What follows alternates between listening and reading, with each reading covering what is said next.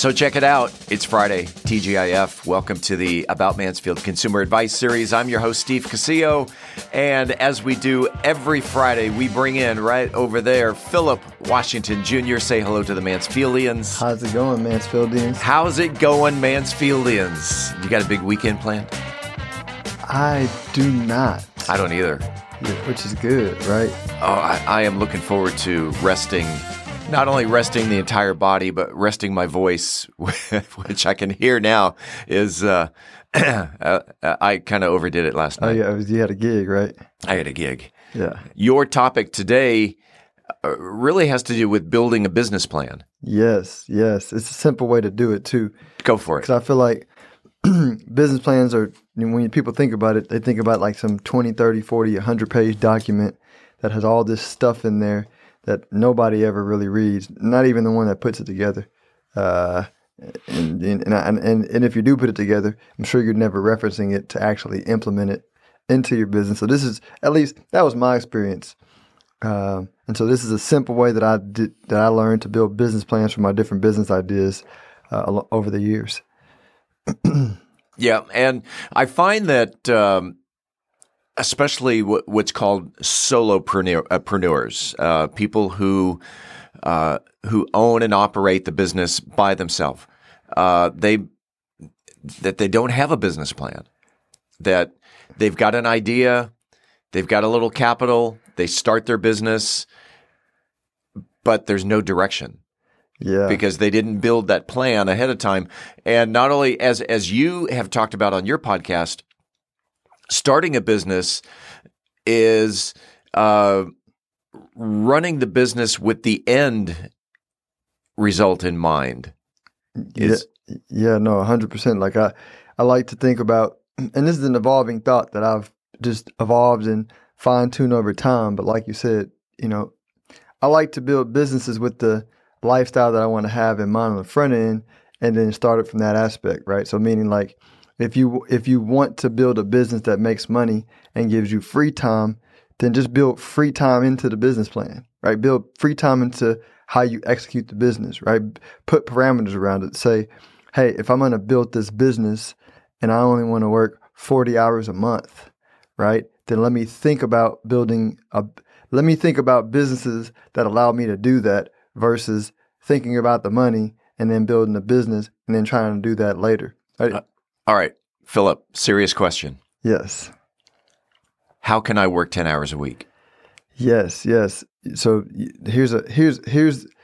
it's like you said, starting with the end in mind. So it's saying, all right, I need to find a business that has a big pain point that people are actually going to need. Because I think a lot of people build businesses based on past performance. So they say, oh, this type of business worked. This person made my friend lots of money. Oh, this business is a no-brainer. Everybody makes money on this business.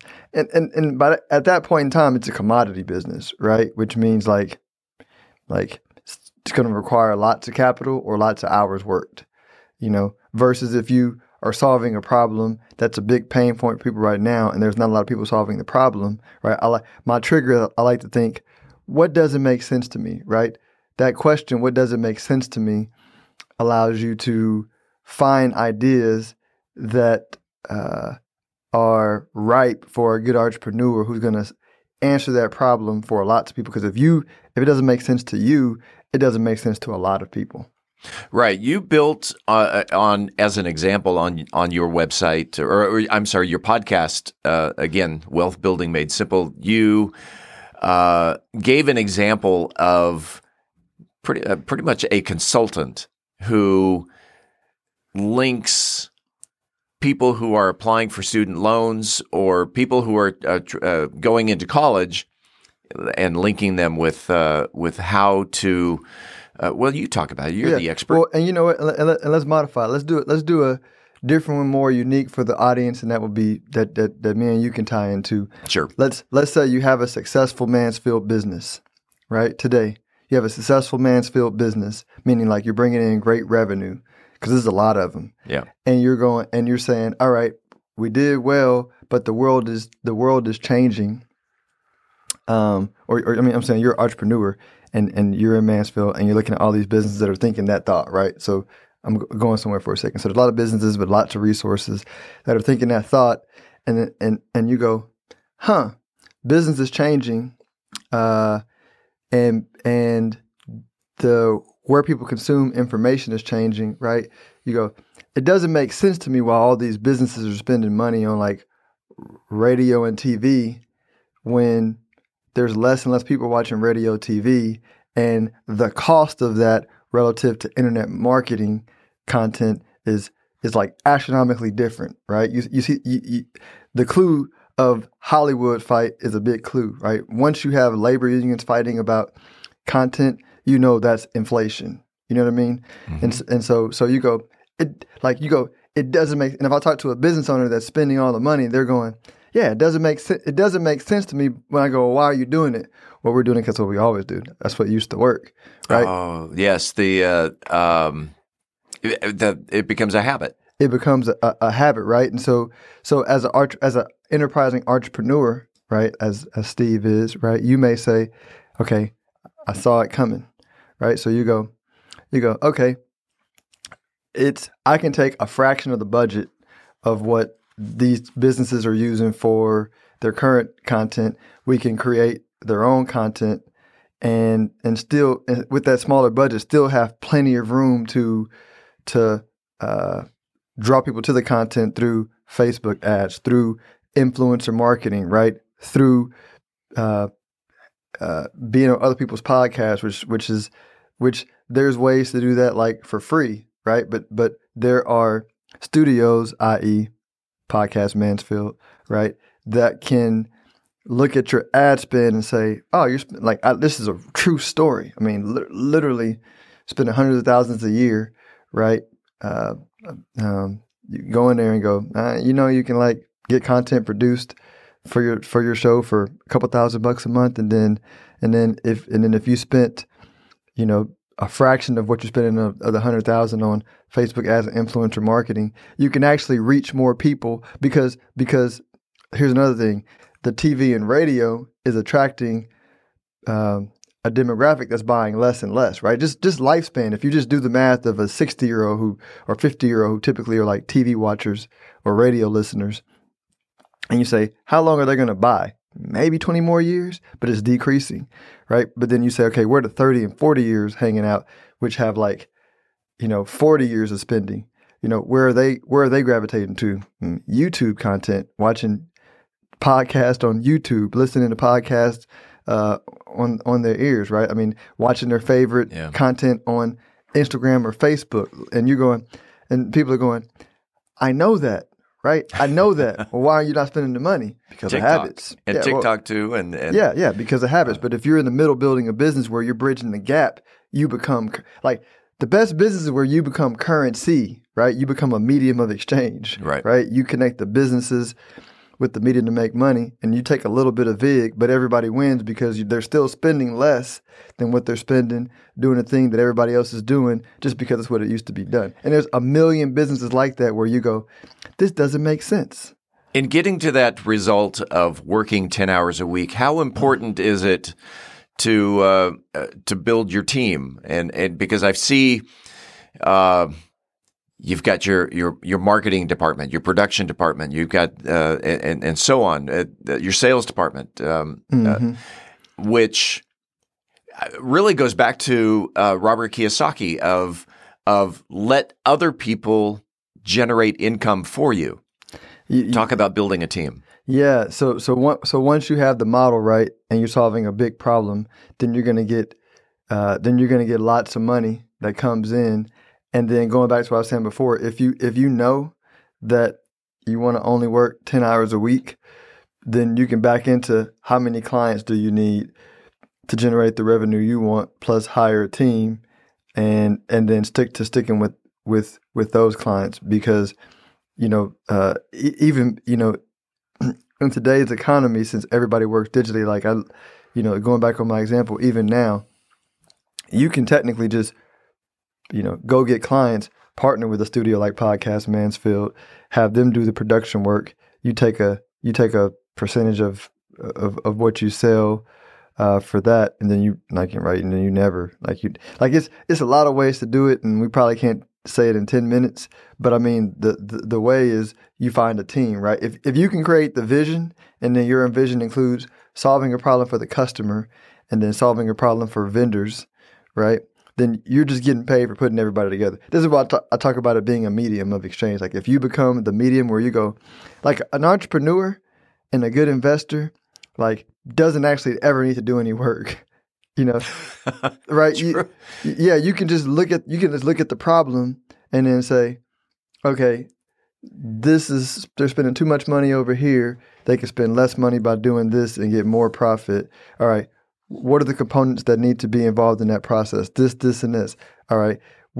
Can I charge them this amount and still save them money and help everybody? Yes. And let me just put everybody together. Well, isn't that that's the job of an entrepreneur is finding the problem and creating a solution? That's exactly what that's what they get paid to do. That's why entrepreneurs are so rich and wealthy, the good ones, because some people are sole proprietors, right? But not entrepreneurs, right? A sole proprietor is just somebody who, like, what do you call that? I forget how Robert Kiyosaki calls it, but it's like you are working for money, but money's not working for you. You know what I mean? Versus in this scenario, like everybody's working for your vision, and since it's your vision and you put it together, like you get paid for it. You know. Right. And even let's take it all the way down to a restaurant. What's the problem? I'm hungry. What's the solution? I'm feeding you. That's a very simple, very basic way of stating that the entrepreneur and you have to obviously deliver a good product or a good service. Mm-hmm. But and even in that context, even in a restaurant, like you can build that out and you can go, right? Because if you can say, yeah, Philip, but a restaurant has all these costs, right? That I don't like. And I go, cool. Are you a chef? Yes, I'm a chef. Do you love to cook? I love to cook. Do you like the idea of having a restaurant? I don't know how I feel about that. Leave that out, right? Do you love to cook? Yes. Do you want to make money being the cook? Yes, right. And you keep playing with it. And then you go, there's no rule that says you have to have a restaurant, right? You can book private, like you can build your brand as a chef, creating videos on the internet, showing your recipes. You can build a follow-up and an email list, and then you can launch private dinners that you charge $200 a ticket for, sell out tickets in advance, which allows you to go buy everything you need in advance and rent a spot.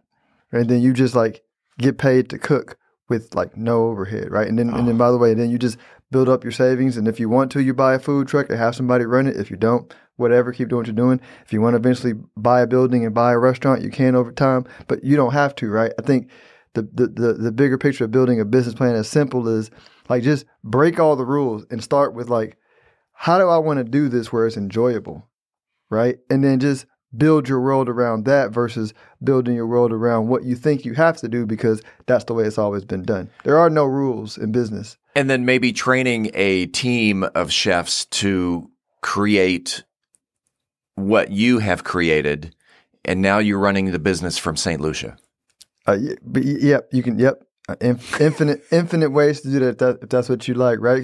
And I'm only saying that because some people might like, no, I actually like cooking. Yeah. You know what I mean? And so like maybe. Yeah, that's true. I love cooking, so I would probably be involved with that process. Yeah, but it's more like, but if you love cooking, but you don't like business, you don't like the marketing, you don't like, then you just hire everybody else to do that to where you can just do what you love.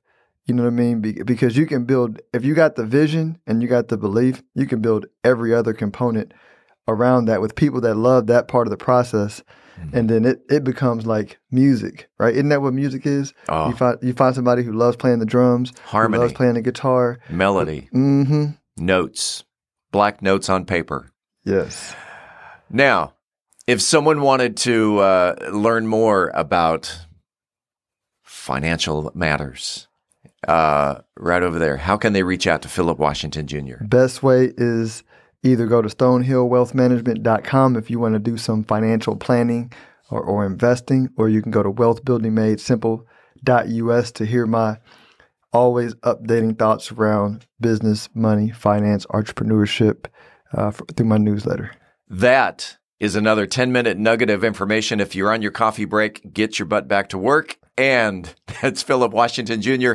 We do this every week. Philip, have a great weekend. Let's do it again next week. You too, Steve. Thanks. We appreciate you listening to the About Mansfield Consumer Advice Series. By the way, if you own a business and you are interested in being a part of the Consumer Advice Series, if you have the knowledge to give information in 10-minute increments to the consumers, shoot me an email to info@aboutmansfield.com. Again, that is info@aboutmansfield.com. We'll tell you how we can get you all set up.